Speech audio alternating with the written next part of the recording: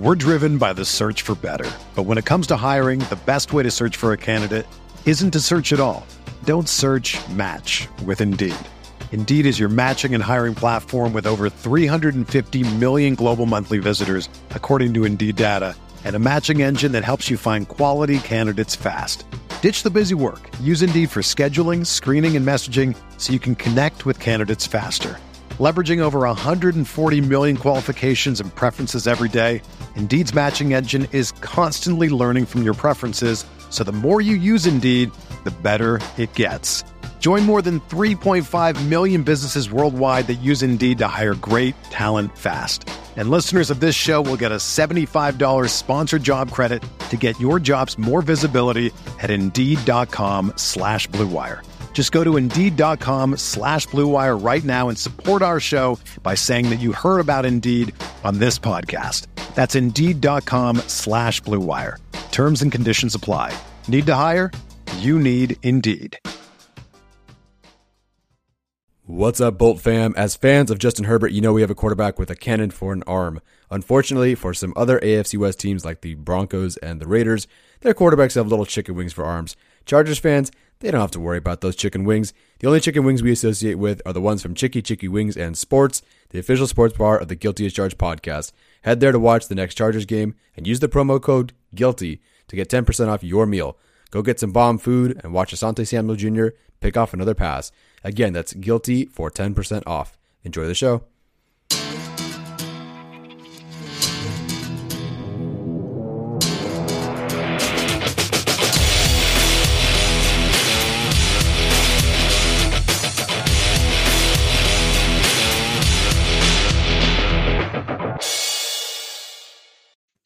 Hey guys, welcome inside the Guilty as Charged podcast presented by the Blue Wire Podcast Network.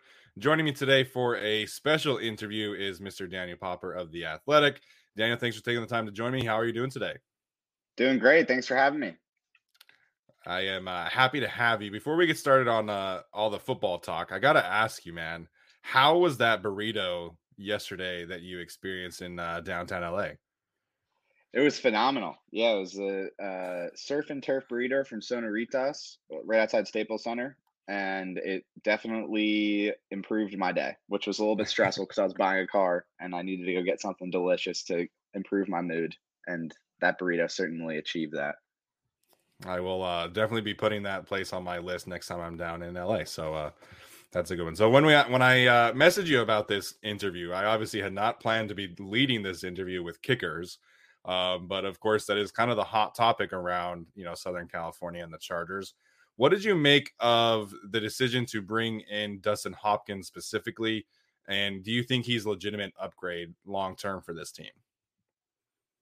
Yeah, so as soon as I saw Dustin Hopkins got released by Washington last week, it was something that definitely popped up on my radar just because he's the kind of guy that they would sign if they were going to make a change at kicker, just somebody with experience. Obviously, was the Washington kicker since 2015, kicked playoff games, made a lot of kicks in this league, an above average kicker, in his tenure with Washington, particularly in kicks 45 yards and longer. So he was a guy that I had my eyes on. And they brought him in for a workout yesterday and they made the change. Ultimately, it comes down to experience. Like they need a guy there that they can rely on. At the very base level to rely on to make extra points in key moments. And, I felt like in the Browns game, that extra point that Tristan Vizcaino missed wasn't talked about as much because the Chargers came back and won. It was all about the offensive performance, 47 points, Justin Herbert, all the stuff. He missed that kick and they almost lost the game because of that. Yeah. And I think it just got to a point where it was untenable. You can't have the guy can be the most talented kicker in the entire world, but if he's not making kicks, he's not going to last long in the NFL. You need a guy that you can rely on in those situations, and they can't rely on Tristan Vizcaino right now. Now, the plan is to sign him back to the practice squad and continue to groom him and grow him, and maybe he's the Chargers kicker down the line. But for right now, there's a 4-2 ball club. They're a good football team. They got a chance to make the playoffs. And the last thing you want is to have the talent and performance there on offense and defense and not have a kicker who can make the kicks to win you football games. And that's really what it came down to. And they needed a guy in there that they could rely on. And Dustin Hopkins provides that in terms of experience in this league.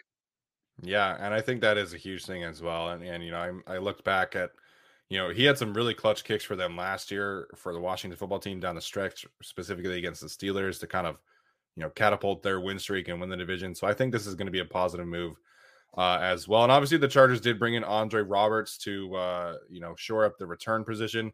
What do you think we can expect from him? I know the numbers from this particular season with Houston aren't, you know, exactly shining in comparison to his last few seasons. Do you think that he will be able to kind of recapture the magic for the Chargers this year?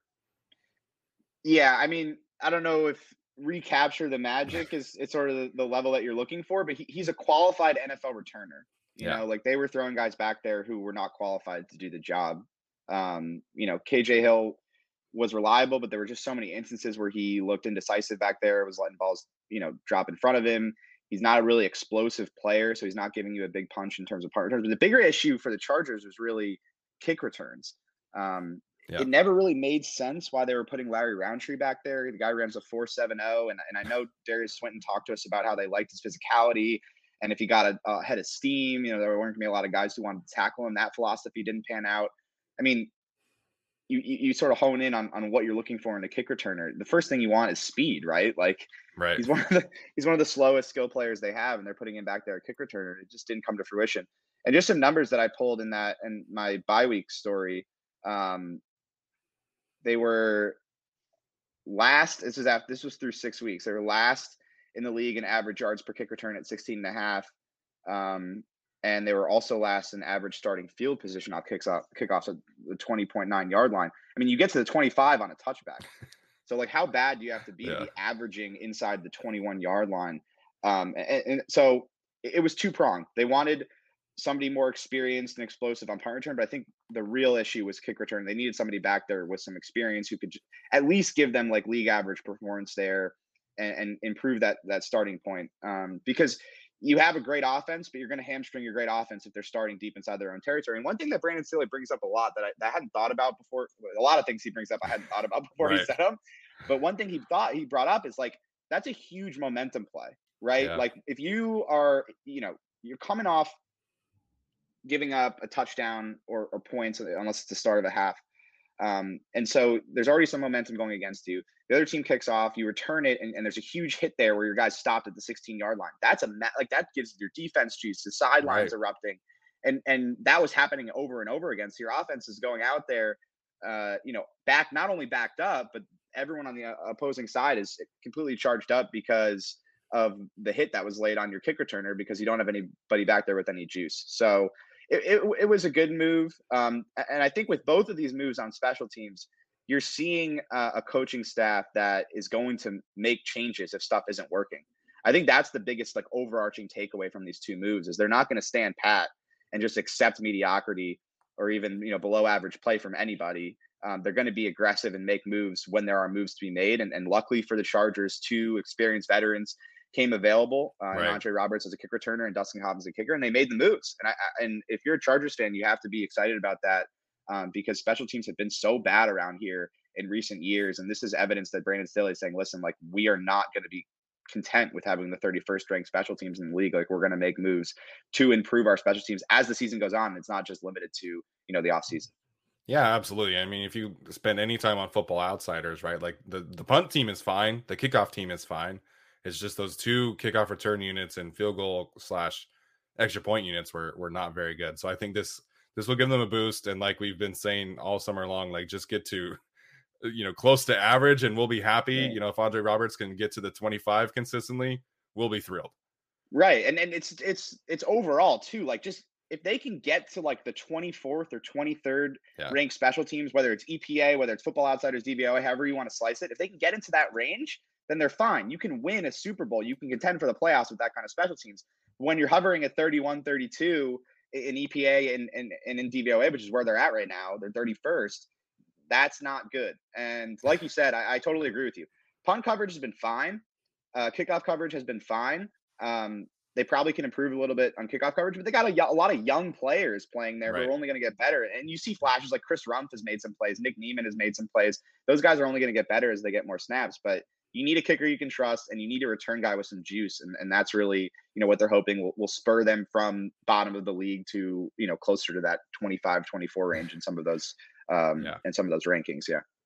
Absolutely. Really quickly before we move on from special teams, do you think Roberts will be used much, at least initially, as a receiver? Because KJ Hill wasn't exactly getting, a ton of snaps or anything like that. No, I wouldn't expect him to get any snaps on offense. Okay, well, there we go. One of the, I mean, that's kind of been his career. So I was just kind of curious if they had any other plans. I mean, I know Brandon Staley was asked about it today, but your fifth receiver is, not getting snaps, which I think is just, that's a story for another time. I think the other thing, obviously, that has been, much maligned on Twitter, on all the broadcast shows, is the run defense. Brandon Staley said on Monday that, the front mechanics and the techniques are not, being taught well enough or coached well enough. Is it really that simple? And I know Justin Jones is on track to come back this week, because this is another area where I feel like if you could get this to, like in the 20s as opposed to worst in the league, that would obviously help the Chargers' long-term outlook. So how do they fix this issue is my question. Yeah, it's bad. I mean, they are far and away the worst run defense in the league, regardless of what statistic you're looking at. They're last in EPA, they're last in DVOA.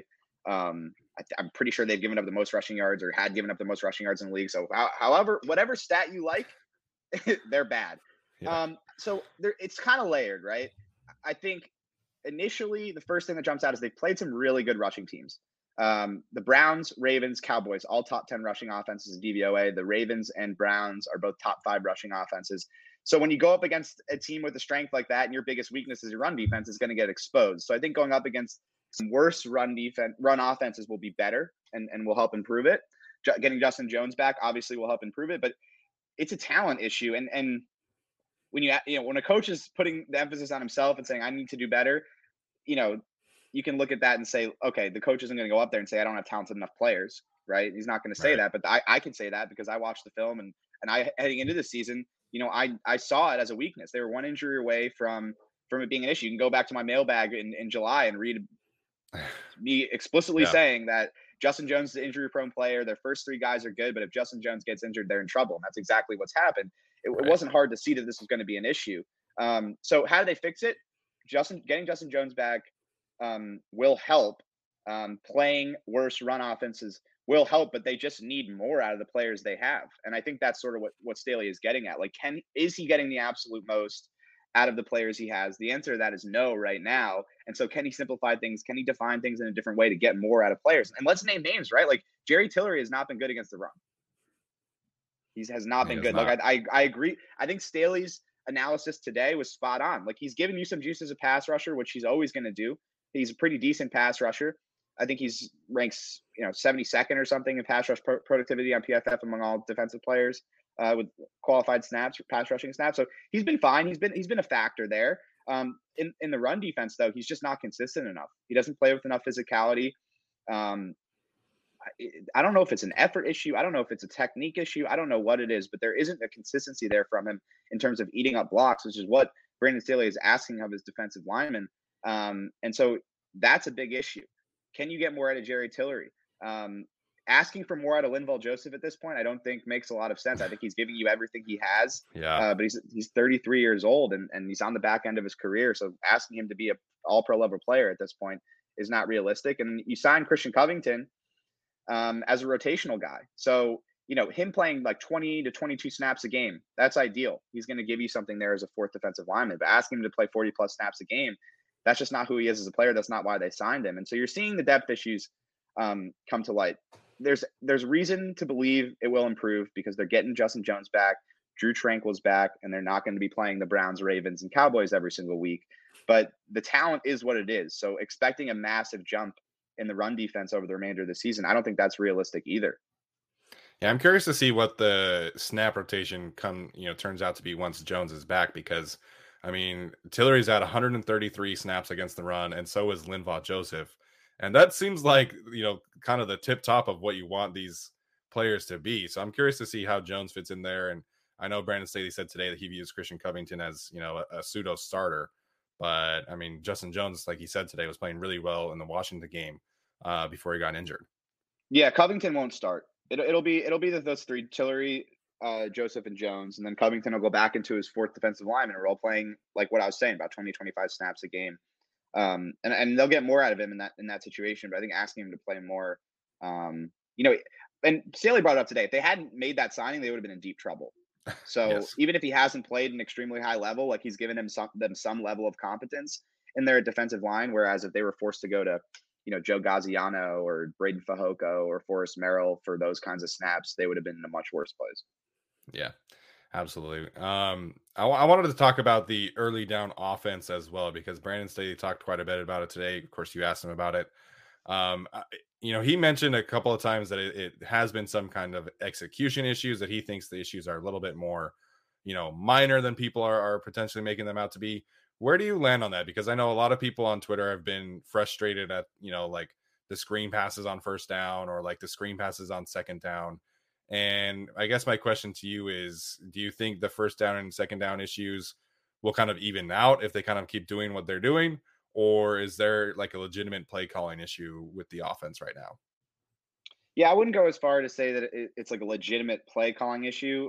I think there are things to tighten up across the board. The whole goal is to not be in third and long, and they've been in too Right. many third and longs. I mean, that came through in the Ravens game, and you just can't rely on your offense to convert on third down time after time after time. The interesting thing was, this was a point of emphasis for the organization going into this season. Like, they knew that they had to be better on early downs, particularly on first down, because they were relying on Justin Herbert to make these plays on third down. That was really the engine of the offense last year. And they've kind of ended up in a similar place. They're through 6 weeks, they were the top team on third down in the league, third and fourth down in the league, I think, or first or second in the league. They were among the best teams in the league in that area, and 24th in EPA per play on first and second down. So I think better play calling will set them up better. I think a more consistent rushing attack will set them up better. But again, you go back and you look, and you're like, okay, the right side of that offensive line is a weak point. And how much more are you going to get out of Michael Schofield? How much more can you get out of Storm Norton? If everyone knows you're running left every single time, that's not a really great recipe. Right. So, and then you need better execution from your players.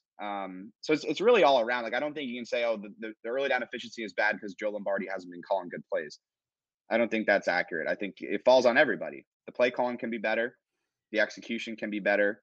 And we'll see what happens here as it moves forward. But it's definitely something that we've talked about a lot.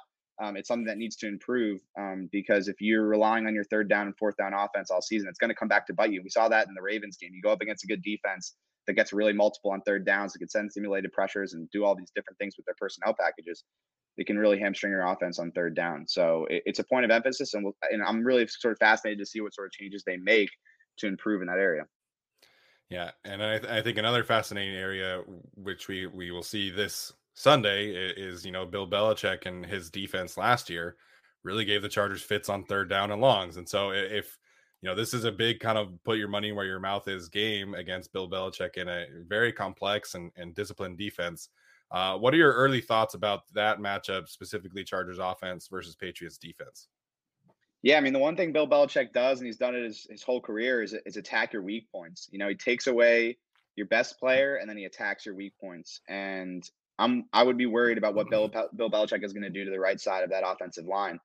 Last year it was an interesting game plan, because they got a ton of pressure and just hit Justin Herbert a bunch, but they really didn't blitz.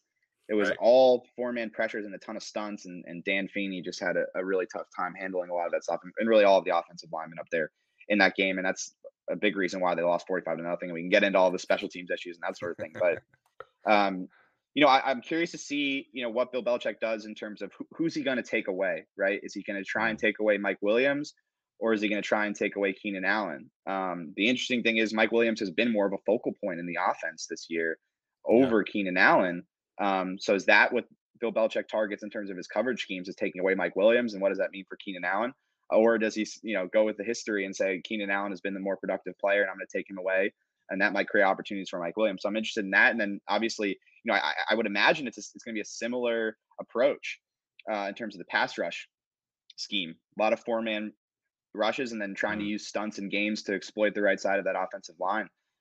Matching up Matthew Judon with Storm Norton and seeing what happens there in terms of that matchup.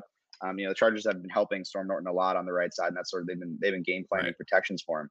But that's really what I'm fascinated in, and what I'll be looking for in terms of that matchup, and what Bill Belichick tries to do from a scheming perspective. Yeah, absolutely. I hope that we get to see Matthew Judon against Rashawn Slater a little bit. Yeah, Slater's I'm sure we'll see some of that. Yeah, Slater's been awesome to watch. It's been, he's been holding his own down there for sure. On the opposite side of the ball, obviously we talked about the run defense already. You can talk about that again if you want. What kind of stands out to you about the Patriots offense right now? Yeah, I mean, Bill, again, going back to Bill Belichick scheming, he's going to attack your weak points. And so I would fully expect the Patriots to come out and try and run the ball until the Chargers prove they can stop it. Yeah. But in terms of the passing attack, it's going to be really interesting because the Chargers have gone up against a lot of, more mobile quarterbacks, guys that can get outside the pocket, whether it's Lamar Jackson, Patrick Mahomes, Baker Mayfield, even Dak, right? Derek Carr is no slouch and moving around the pocket. Taylor Heineke, like they played a lot of guys that can create. Mac Jones is not that quarterback. So what does that mean for the pass rushers? And something Brandon Staley brought up today that was really interesting is like they haven't had a lot of true rush situations. Some of that has been the scheme in terms of trying to contain these guys in the pocket. Some of that has been just the rush defense not getting it done in the early downs and setting up a lot of 3rd and 4 and less. And so those aren't really pass rushing situations. Can they get to those situations against Mac Jones and this offense? The run defense will have to perform, but if they do get in those situations, you don't really have a mobile quarterback back there. So do we see a breakout game from this pass rush from Joey Bosa? Do we finally see Uchenna Nwosu come through? I think that could certainly happen, but it starts with the run defense, right? You need to put yourself in those positions by stopping the run on 1st and 2nd down and setting up the 3rd and longs that allow Joey Bosa and Uchenna Nwosu, Kyler Fackrell, all these guys to pin their ears back and get after the quarterback. Yeah, that's absolutely a good call. I think Uchenna has been solid. Obviously that's, not been a popular take on Twitter right now. But I think Uchenna has been solid. Let's get into this for a second because you're more plugged in with the fan base. Like, why do people think Uchenna Nwosu isn't playing well? Is it just they look at the sack numbers and they're like, oh, he doesn't have 10 sacks, so he sucks? Like, I think that's part of it. I also think that there are a lot of fans who, if you're not like great, you're terrible. And so like someone today was saying that like they should be starting Kyler Fackrell, like Kyler Fackrell should be like the guy getting the most reps. And it's like they're like the same player. Like Uchenna's like a little bit better, a little bit more productive, but Kyler is not a significant upgrade either. I think Uchenna's been solid. Yeah. I think the context is important, right? Like he hasn't gotten many true rushes. No. That's what you have to look at. Like situationally, like you can't just say, okay, this guy doesn't have a lot of sacks or a lot of pressures, he sucks. It's like, well, how many 3rd and longs have they had? How many situations have they had where opposing teams are facing that situation and these pass rushers can actually pin their ears back and get after the quarterback? Right. It hasn't been that much because they can't stop the run. So it's all tied together. Uchenna Nwosu is playing really well. The production isn't there, so maybe he's not setting himself up for a massive contract, but he's doing his job at a high level. He's creating pressure. I think it's more of a situational thing for all these pass rushers. Joey Bosa isn't, having his typical season, right? I think he's outside the top 10 in pressures and pass rush productivity. He's usually a top 5 guy in that area. It's all situational. If you can't stop the run, you're not going to get chances to get after the quarterback, and that's going to affect your productivity as a pass rusher. Yeah, absolutely. And I know that I haven't like really focused in on the Baltimore film on the defensive side of things, but I know against the Chiefs, like you could tell that Nwosu and Fackrell were really not like going after Mahomes. Like that was Bosa's thing. And the opposite edge rusher was really kind of cage rushing to make sure that Mahomes was not getting out of the pocket on that side. So that's the other thing that really stood out to me about that specific game.